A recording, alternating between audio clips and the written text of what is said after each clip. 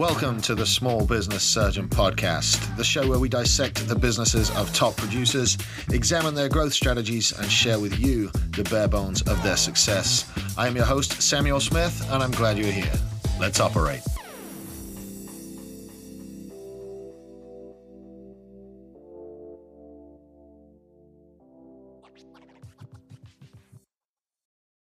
Hey guys, what's up? Welcome to this week's episode of the Small Business Surgeon Podcast. And as always, guys, I have a special treat for us today. We are joined by the CEO and head of creativity at Perception Content Media. He is a leader in the digital marketing space and also, dear to my heart, a musician with both Fall of Envy and 364. Please welcome to the show, Michael Baker. Michael, welcome.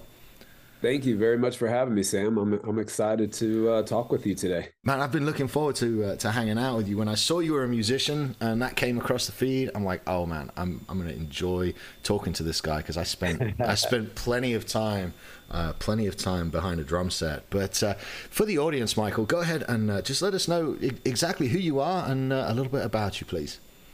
Yeah. So as Sam said, I am Michael T. Baker. I spent most of my life as a musician. I still am. I guess you never stop being a musician, right? But I now own a digital marketing firm out of just outside of Nashville, Tennessee. And it's kind of funny because I used to make the joke that I was the anomaly, that I moved to Nashville to get out of music rather than what most people do when they're a musician. They move to Nashville to try to be discovered. So yeah. I spent most of my life. I've spent some time on tour buses, traveled the country, have played with many huge artists like Guns N' Roses and Papa Roach and Nickelback, all of those. But I think ultimately that really fed into me eventually starting my own digital marketing firm because, at a certain point in musical careers, you realize that it's probably time that the record labels aren't looking for a bunch of old men rockers, right? So it's a great way to feed my creativity and to still be creative and find ways to do that. I just do it through digital marketing now. Yeah, wow. Such a cool story. What was it like for you as a teenager coming up and actually making a go of it in music? What was it like for you to get into that industry? Well, so it's kind of funny. So up until I was 6 years old, my family and another family were a Christian singing group. And so I remember our tour bus more than I remember our home that we had in Michigan. But my parents realized there was not a whole lot of money in music, and it was very hard to raise 3 children doing that on the road. And so we moved to Florida when I was 6. And when I got out of high school, I've never been a school person. I consider myself a decently smart person, but I've never been like the school book, that type of smart. I'm just more of a creative, just outside the box thinking person. Yeah. But I started chasing a music career at that point, and my parents begged me not to. But I did anyways. And back then, I'm not going to give away too much of my age, but back then, I ended up with long hair. I looked really goth and all of that. But it was quite an experience, and it really actually was pretty neat because up until I truly started going after being a musician, I was a pretty quiet person and very, very shy, not very outgoing. And being the fact that I was going to be the lead singer, I had to force myself to learn how to just be on stage and get into this persona and we were putting on a show. We had at that time my first band.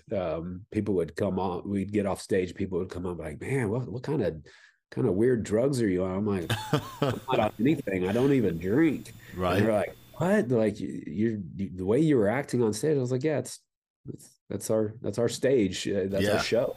Yeah, it's an act. Yeah. So yeah, but it was great. It was I had a lot of fun times. I ended up in a band out of Gainesville, Florida, and we were about as successful as you could get without getting a major record deal, and toured and um, uh, opened up for, gosh, everything from James Brown to George Clinton, P-Funk to, like I said, Nickelback. We played tons of shows with Creed just to kind of show some dates there.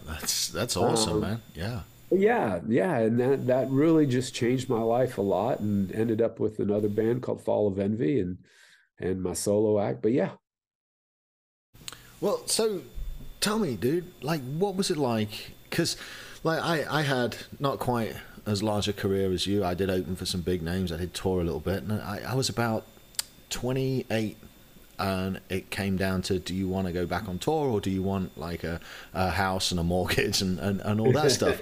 What was it like for you transitioning out of music and into actually like running your own thing? What was that like, and what was making the decision to set the music down like for you?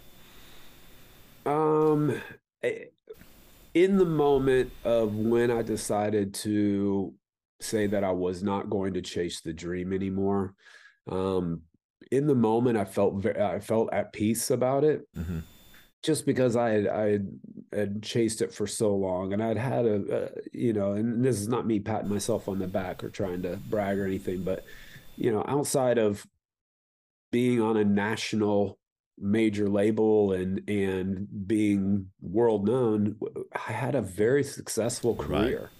I still receive residuals. I'm still technically signed. I'm signed to a record label right now. We just don't tour.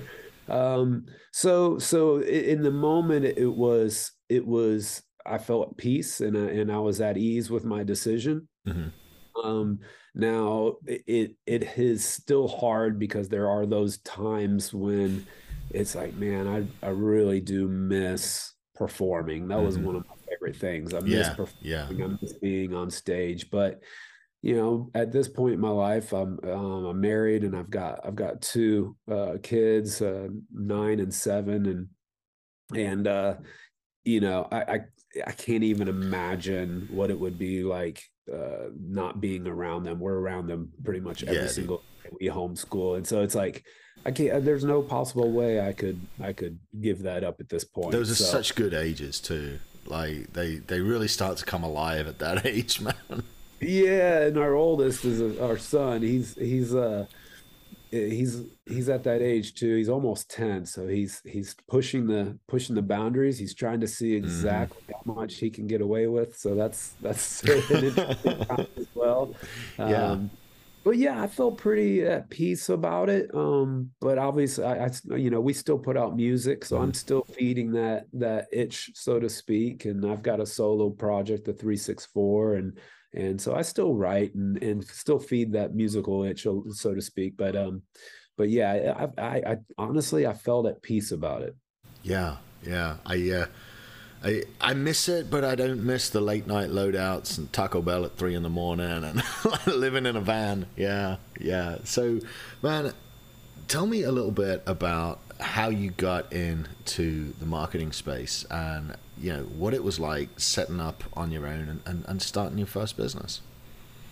Yeah, great question. So, it's funny to kind of loop in all the music stuff. I had always been doing.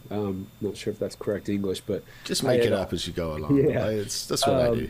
So I did all the marketing stuff for all of my bands. I would do, I would create all the flyers. I would do all the artwork. I would do all of that. But I never even thought about it as doing marketing. I just did it because it was, what we needed to do to try to, promote the band and things like that. And when I moved to Nashville, I worked in a couple of different industries, and one of the industries that I was most recently in was the tech industry. And I worked for 2 separate tech companies, and I was actually director of business development for them.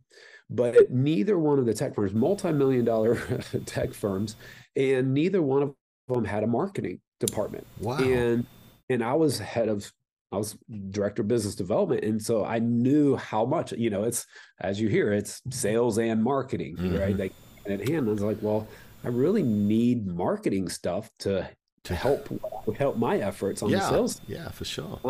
And so I just took over the marketing and I just did it, even though it wasn't my quote unquote job, right? I just did it. And then coming out of COVID, the firm that I was with, they changed their whole how they were going to grow their business. They decided, instead of opening spots all across the US, that they were just going to centralize everything at their headquarters in Ohio and just hire remote workers. Well, I didn't fit into that plan. Right. I wasn't going to move to Ohio. And so I mean, who does that? Come on. From Nashville to Ohio. Some people do, but people leave Ohio. Wait, I just mean I've never been to Ohio. I'm sorry, Ohio. Sorry, guys. There's some pretty parts. But yeah, so we parted ways, and at that point, I started to look into potentially working with another tech firm. And I decided, since I'd been doing so much marketing stuff, I decided for a friend of mine that I would create some marketing elements for him. And I just did it without him asking. And I sent it to him. I said, hey, man, what do you think about this? And he was like, I love this. This is awesome. I was like, cool. Can I come to your office and talk? And I was thinking that it was just going to be like a little bit of a side hustle, right? Just to give me extra time. I wasn't in a big hurry to jump on with another tech firm, but I was like, hey, this will be something I can do to, just bring in some extra income while I'm looking and taking my time. Well, I went down and met with him, and he owned his own business, obviously. And I walked out of his office with a contract. And as soon as I got to my car, it was like that epiphany, that just awakening, the angels, type of thing. Yeah. But I got down to my car, excuse me. I got down to my car. I called my wife and I said, I'm never working for another person again. She was like, what? And I was like, I'm just going to have my own marketing firm. It was just that realization. I was like, this is what I love. This is what I love, that I really enjoy doing. And it's the creative aspects, all the things that we've already talked about. And so that was it. There was no, there was no like long thought out, put together a business plan, right. And any of that. It was just, this is what I'm going to do. And literally that weekend, I sat down, and in one weekend, I built my first website for my business, and I was off and running. And that was almost about 2.5 years ago. Dude, that's awesome. I love somebody that comes in and just takes action, like regardless of the outcome. Like you made a decision and said, I'm going to act on it, and you followed through with it, and look what happened, dude. Yeah, I think it's, a little bit of that, of doing that and not allowing the fear to set in, was because of the fact of how it transpired. I didn't really give myself a chance to even think about like what I was doing. Right. It's like, well, this is what I'm going to do, and I'm just going to do it. And everything's going to be fine. And, running your own business is easy. It was, and I knew that wasn't the case, but it was almost a little bit of that, jumping out of the plane and building the parachute as you're going, and just figuring it out. And so I didn't have any room. I didn't even have any time to allow any type of fear or anything to set in. It was just, this is what I'm going to do. And if I want to live the life that I want to live and provide for my family, it's just let's get hustling. This is what it's got to be.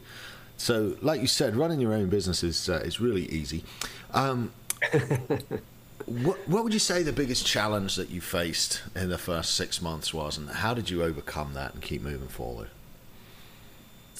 I think the hardest thing I had starting out, because of the fact that I didn't really, if you looked at it specifically like resume wise, If you looked at my LinkedIn and looked at all the past jobs, to all of a sudden see um, owner, CEO, head of creativity of a marketing firm, it was like, okay, where at what point did you have any type of marketing experience? Right.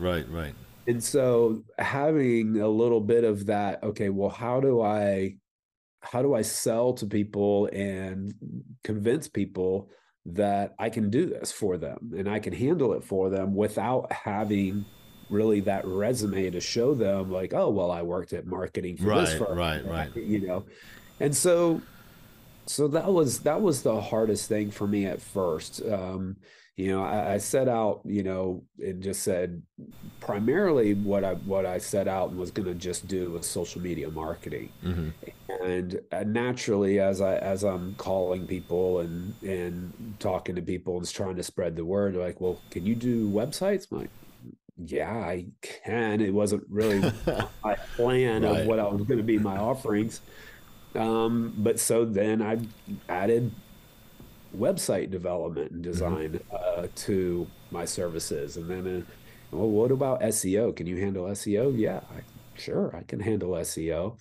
And so that was the biggest, but that was the biggest struggle for me, was trying to, I guess, a little bit of that. I'm trying to think what the term that everybody uses, the when you question yourself, the imposter syndrome. Yeah. A little bit of that imposter syndrome was like, can I really do this? Like, is anybody going to believe that I can handle their marketing for them? And so I think that was the biggest struggle for me in those first 6 months, was just getting over that imposter syndrome and knowing like, hey, I can do this.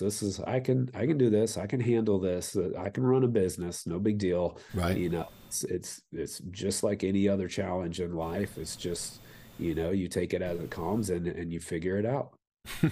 Yep, it's just a matter of solving the next problem. That's pretty much what it is. So in working with these clients and in working with these business owners, let's give a little value to the audience here. What are some of the most common mistakes that you see these guys making in their marketing? Because they're asking you, hey, can you help with a website? Hey, can you help with SEO? What are some of the things starting out that these business owners should be looking at to get taken care of? Yeah, man, great question. And not to get deep into sounding salesy here, but I made a big shift in my firm and what my offerings are because of what this answer is going to be. And what that is I started realizing, and the more and more businesses I worked with, I started realizing that these businesses were spending a lot of money to have this beautiful website. Right. Yeah. They were spending money and time to do a ton of social media marketing, and do SEO and run, Google ads and Facebook ads. But one of the biggest things I started realizing was the foundational level things that every business should do first and foremost before they do anything else. It was amazing. It was easily greater than 80 to 90% of the businesses didn't have this stuff taken care of. And the number one thing that I'm talking about here is their listings management.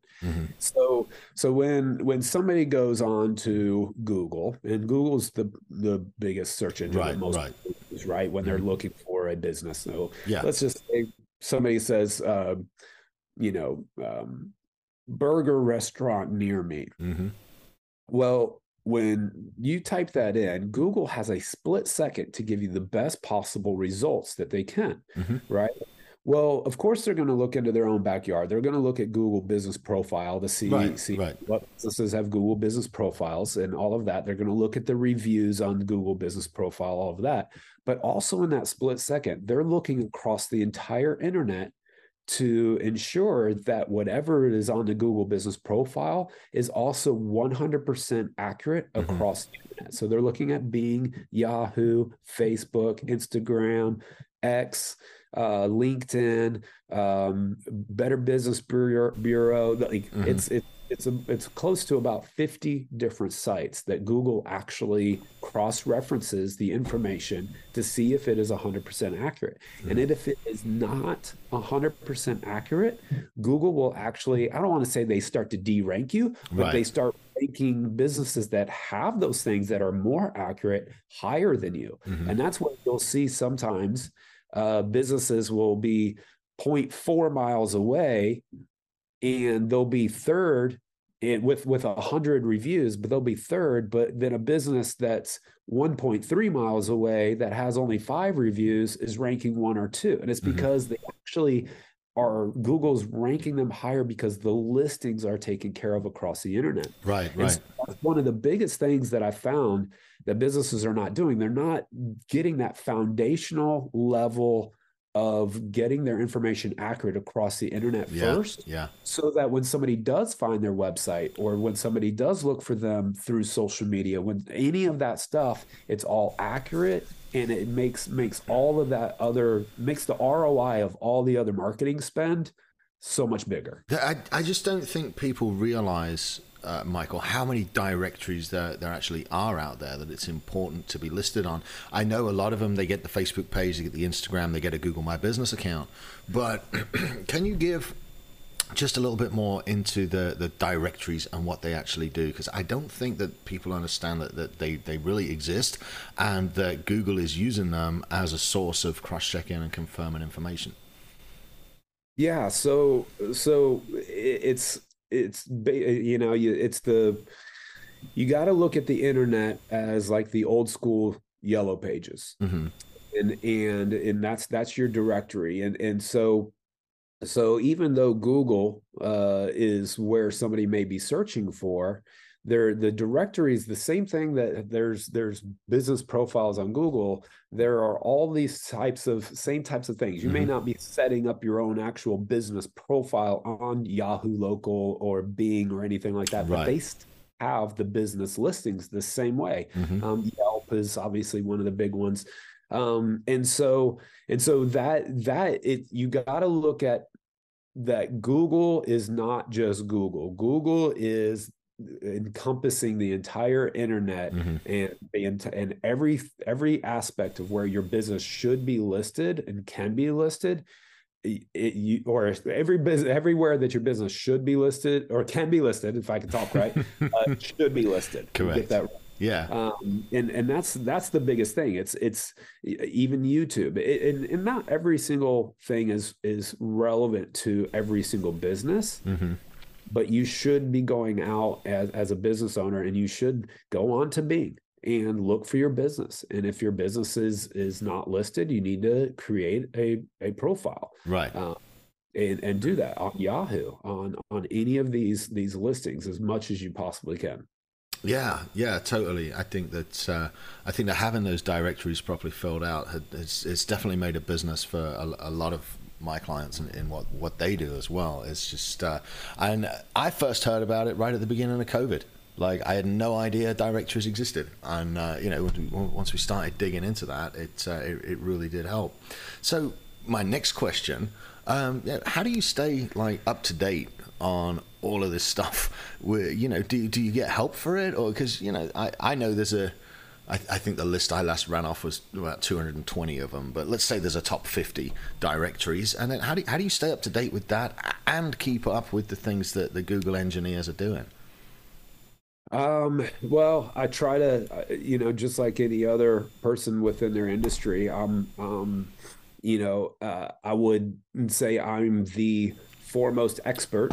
There are people that have been doing this for a long time, and on a greater scale. And so I rely heavily on other people within the industry and to see what they're saying, to look at their studies, and look at all of those things, and subscribe to any of those newsletters, those blogs, listen to podcasts and things like that people that are talking about these subjects and what's happening and what are the changes. And And so I'm leaning on other marketing experts to hear what they have to say. And obviously, you know, anytime I can be part of a call that has to do with, you know, changes for, you know, what Instagram is looking for. Right, you know, right. You know, anytime I can be part of those types of calls, then I absolutely take advantage of that. And but that's primarily what I'm doing is I'm listening. I'm listening to the community itself, because, you know, it's technically, you know, we're all competitors, right? But at the same time, we're all in this together and trying to figure this out. And the algorithms are constantly changing.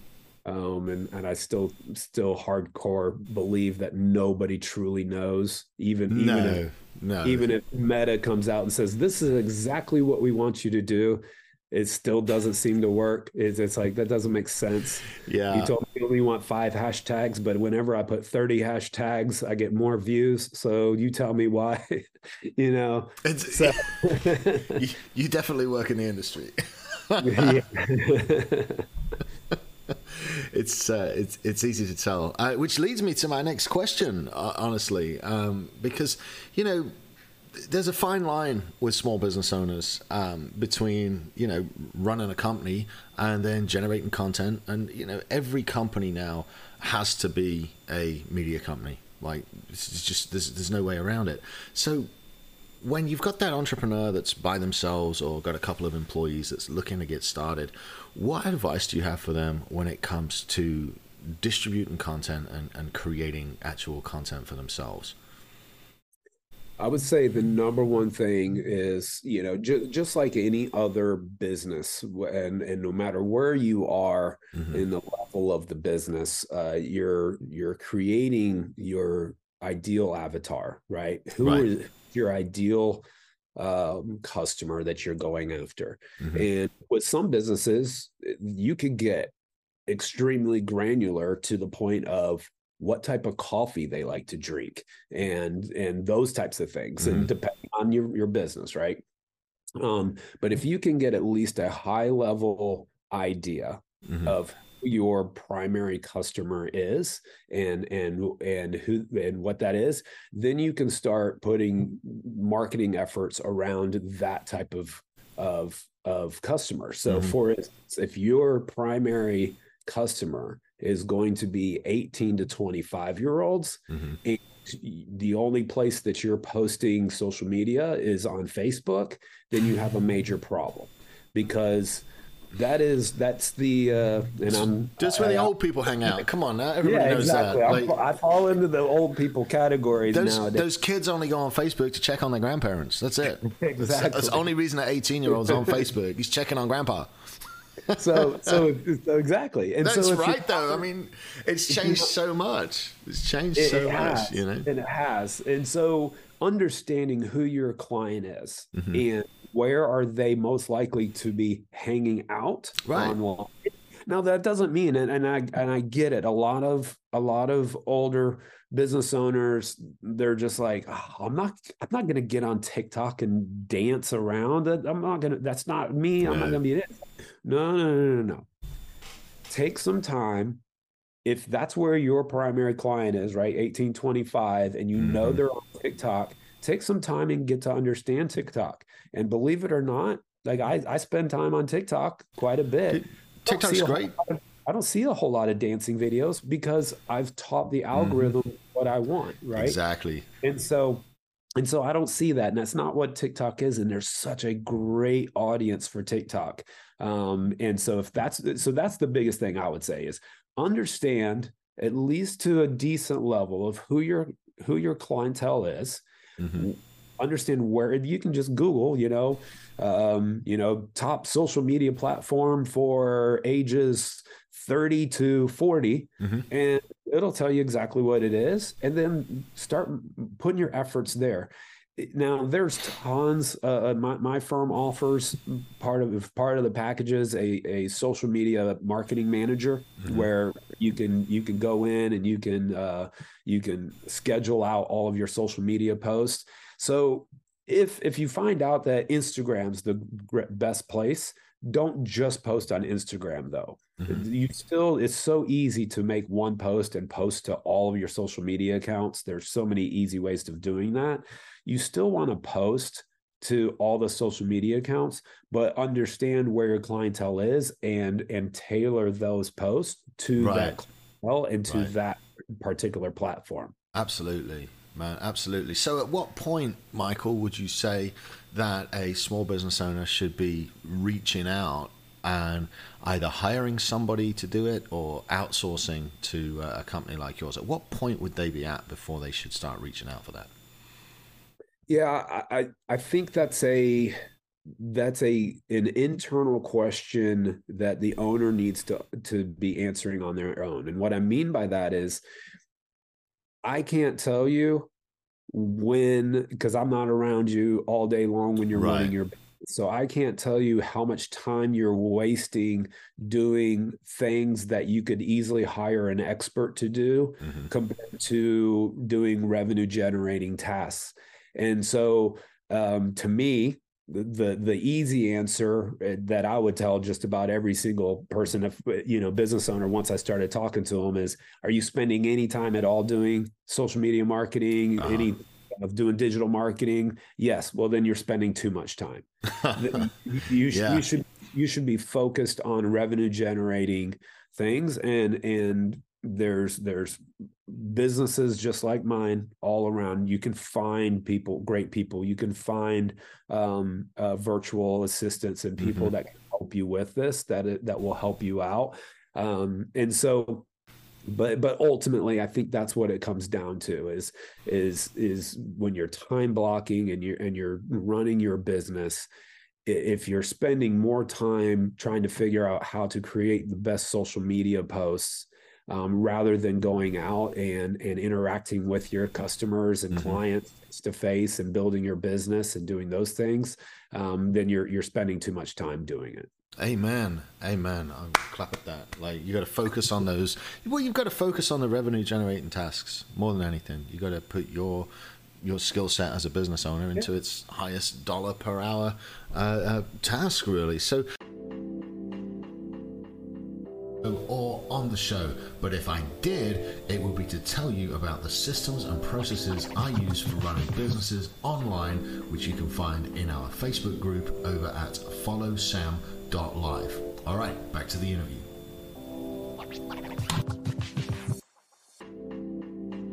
I wanted to ask you, man, how do you, as an owner and as a team leader, what are some of the things you do to manage the ups and downs in business, the good days and the bad days, the positive cash flow and the negative cash flow? How do you keep track of that? And what are some tips you can give the audience for maybe normalizing their lives a little bit? Heavily drinking. I'm kidding. All right. I think the big thing for that is, and this is something that I've learned and I'm still learning and trying to teach myself. I mean, as I said before, I'm 2.5 years into truly being a business owner. So I am not an expert on how to run a business by any means. I have my personal struggles and my things that I've gone through that, sure, hundreds of thousands of other business owners have gone through.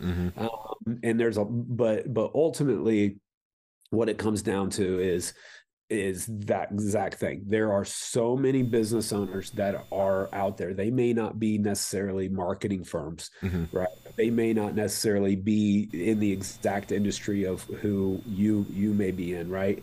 But the similarities of understanding the ups and downs, the ebbs and flows, the struggles that an entrepreneur goes through, you gotta find those good people that you trust.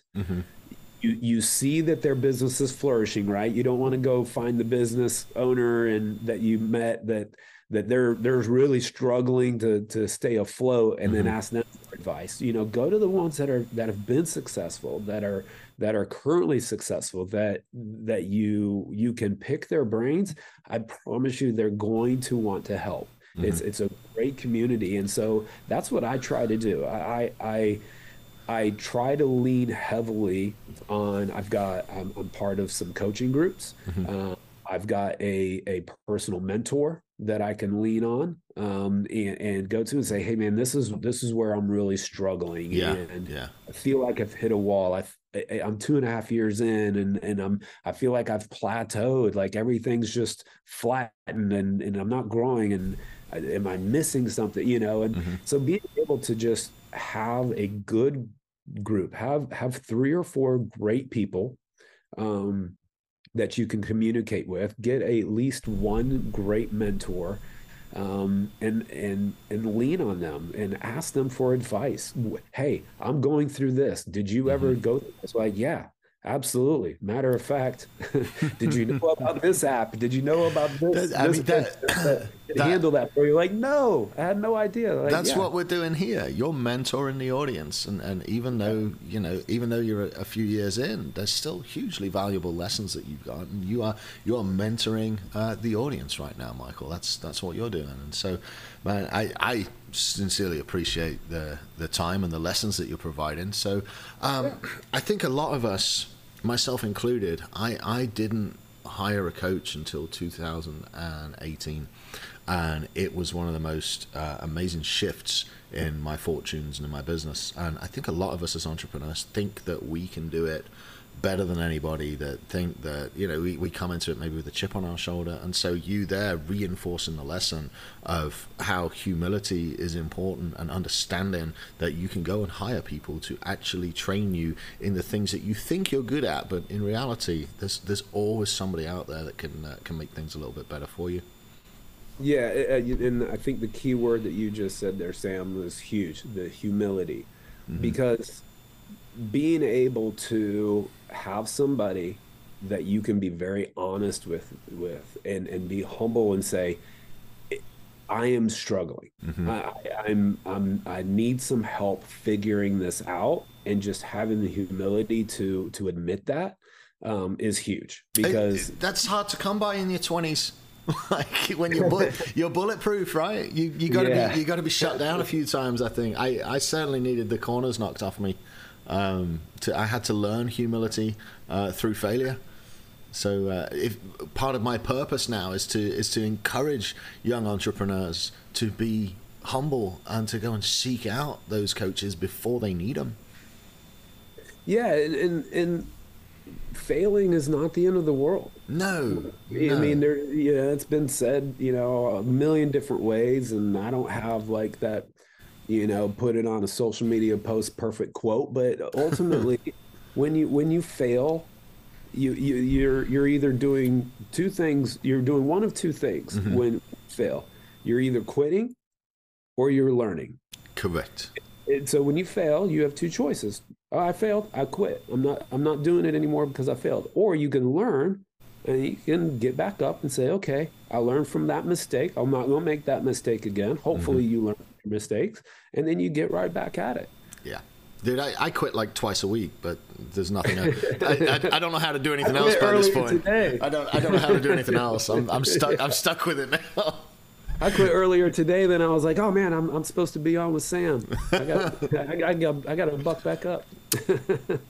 Shit happens, dude. So, talking of that, now we've been down some of the failures. What are some of the things that you love now about running your own business, and what are some of the things that these guys can be looking forward to? Yeah, the biggest thing that I love is, and there's always going to be that level of stress, so to speak, of needing to make sure, like I'm a provider, I need to make sure that there's financial gains coming in to take care of the family. But I've stopped focusing on whether or not I'm successful based on whether or not I have a $25 million firm, or whether or not I'm able to just simply provide for my family in a comfortable way. And I stopped putting a level on that and really started focusing more on what I consider to be freedom. And to me, where I'm really finding the most joy in all of this is understanding that I'm by being an entrepreneur, and as much as I hustle and as much as I work hard, is if my kids come to me in the middle of the day and say, "Hey, can you spend an hour with us?" I have the ability to do that, and I have the freedom to do that. And so to me, it's the freedom to live the life that I want to live. And, for some people, that freedom it comes once they're at that $25 million firm. Some people, it's less than that. And I think it's coming to a realization of what is most important. What are you really striving to gain out of being a business owner and an entrepreneur, and understanding that, I don't have to be VaynerMedia in order to be considered successful. I'm not striving for that. What I'm striving to do is to rest my head at night knowing that my kids have their father around. My wife, I can be a good husband. But not only that, but the businesses that I'm helping are small businesses that have struggles and need help without having to break the bank in order to get that help.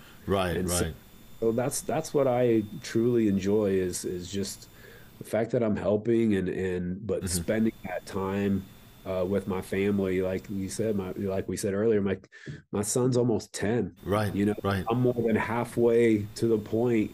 I'm past the halfway point of when he turns 18, and just like every 18-year-old, he's going to want to go live his own life. And I've already lost half of that. So I don't know if I answered your question. No, absolutely, man. I think it's really important, Michael, to just re-emphasize that, like, your definition of success is what you make it. It's not what everybody else says. And, sure, I'd like a Lamborghini. Yeah, but I'd like a few cash flowing commercial buildings more. I'd like to be able to take my dog on a walk down the lane and not worry about what time it was. Like there's stuff like that that's more important to me. And, when I've got multiple commercial buildings, I'm sure I'll get a Lamborghini. But the point is, I'm as successful now as I've ever been, and it feels great. And yet when I stop and think about it, am I where I want to go? No.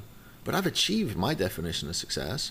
And I think that far too many of us watch the guys on the internet with the rented cars, and they feel as though if they're not producing, $1 million a month in revenue, they're failures. Whereas in reality, if they're taking care of business and they're taking care of their family and the people around them, then ultimately, no matter how small, they are a success. Yeah, absolutely. And I think a big part of that, and I'm sure, you've done the same thing, Sam, and what that is setting attainable goals, right? If I set a goal that I'm going to be as fast as Usain Bolt, I will never accomplish that goal. It's just reality. I'm a 50-year-old man that was maybe, like the Uncle Rico. I was decently fast when I was in high school, right? But the goal of me being as fast as Usain Bolt is never going to happen. Now I can set a goal to be the fastest Michael that I can be. Right. Yeah. But setting those attainable goals that you can say, okay, by the end of this year, okay, so we're already in October, we're into Q4, right?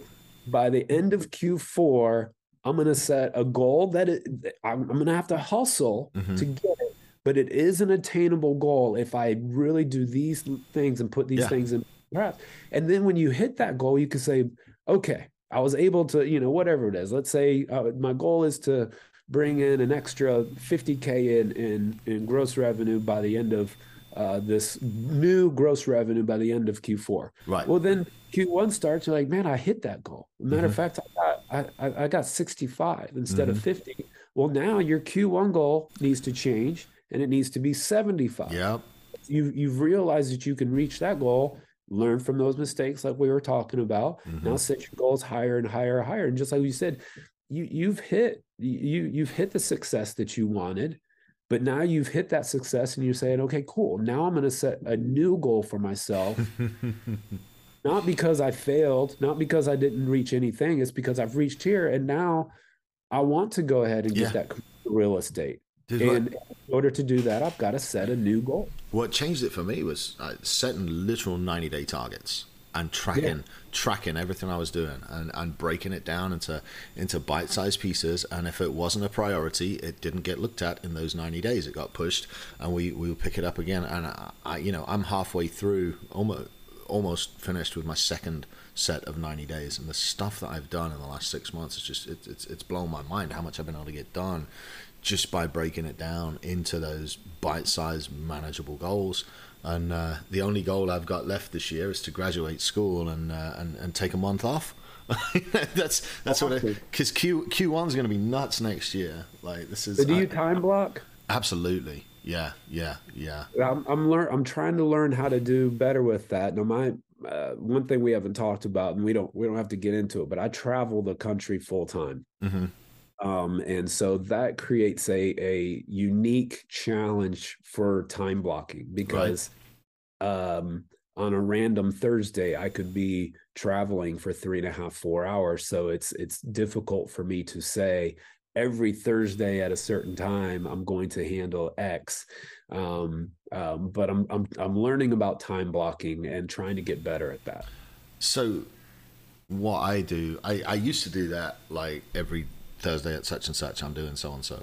But what I do now is look at the stuff I want to do during a week, and then I have fixed times for stuff, and then I have flexible times for stuff. So my mornings up until about 8 o'clock in the morning, 8:30 in the morning are fixed. I do a specific set of things from about 5 o'clock when I get up to about 8:30, and then at 8:30 to noon is flexible but kind of sort of fixed. And that's when I handle a lot of the business tasks, a lot of the meetings, a lot of the phone calls, a lot of the delegation, a lot of the checking on stuff. But it's flexible. So they're office hours, and they're blocked for specific things, but they're flexible. So I can juggle them around day to day with what needs doing. And then after lunch is podcasts and more meetings, and then I take off from 3 to about 5:30 every day to do my boys and be with them. And then after 6 o'clock, I block school. And so, like, workouts are blocked every day, like reading is blocked every day, like stuff like that. But as far as like if you're traveling around a bunch, just know when you're traveling, and I just move that stuff. I have flexible windows that are like semi-rigid, where I know I'm doing this work in the morning, but I don't know exactly which time in the morning I do it, and then that's my 3-hour block to do whatever, you see. Okay, you'll have to email me your high level overview of how you're time blocking, because I'd love to see that. I'm like I said, I'm trying to get better at it, and I feel like I do okay. Let me give you I'll give you the 10,000 foot overview, right? Write down all the shit you want to do this week. Look at your calendar and put it on there. That's it. That's it. That's the overview. Yeah, and right. If I don't write down all the things I want to accomplish that week, I just kind of go through the week with when the phone rings, I answer it. But if I write down everything I want to accomplish and then look at my calendar, I go, okay, I can work on that. Then I can work on this. Then I can work on this. Then I have my rigid stuff. Podcasts, as you know, it's almost 1:45 right now. I record my podcasts at any point in the afternoons between 1 and 4 o'clock, right? But once that podcast is scheduled, I move the rest of the stuff around it, and I still get all my stuff done. Okay. Yeah.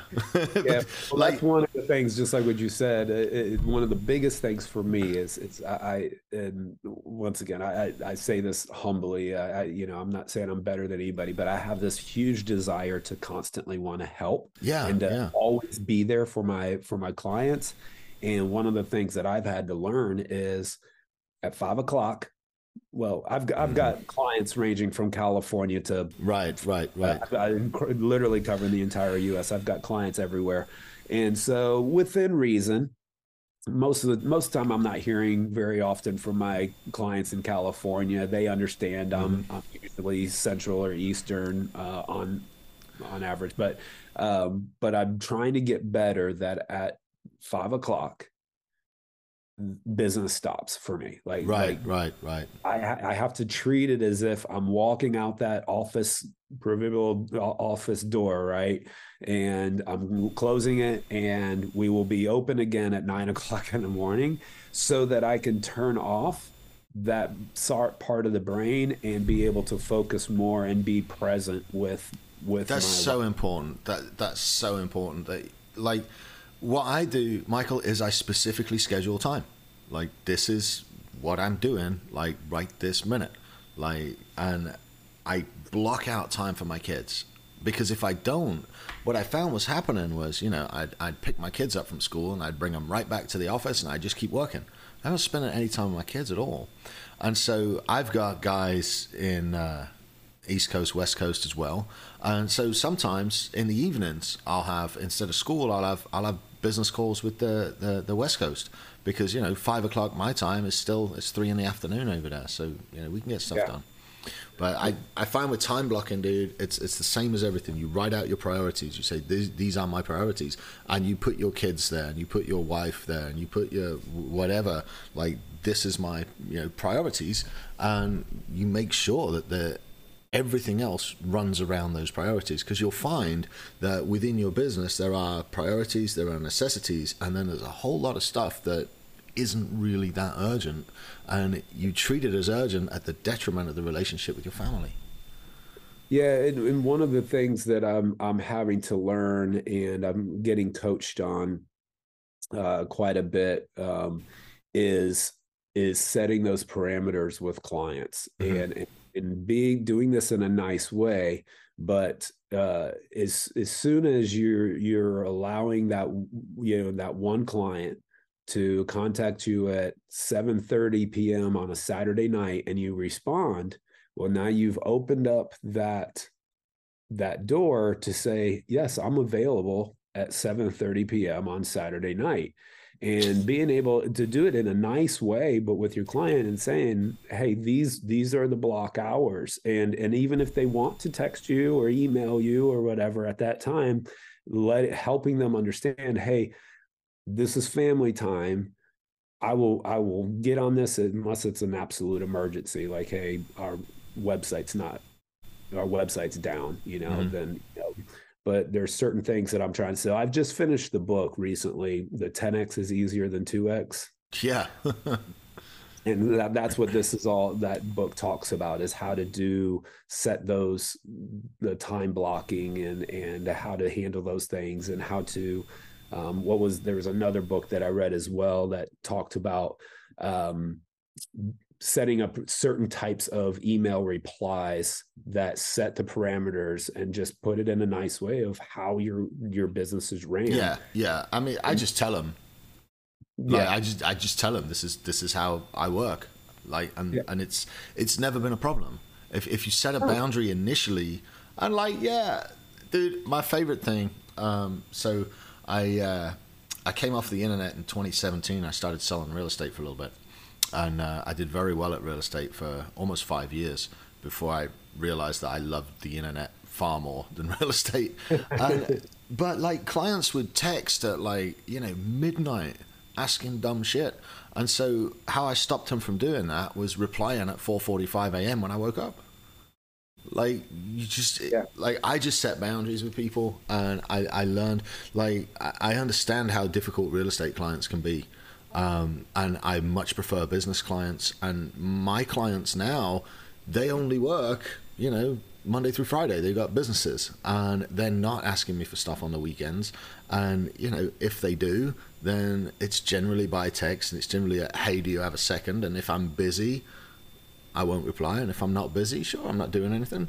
But no, you have to set those expectations up front with them. Otherwise, you'll find that you've got a 24-hour day, 7-day a week, hotline in your pocket that these clients just won't leave you alone.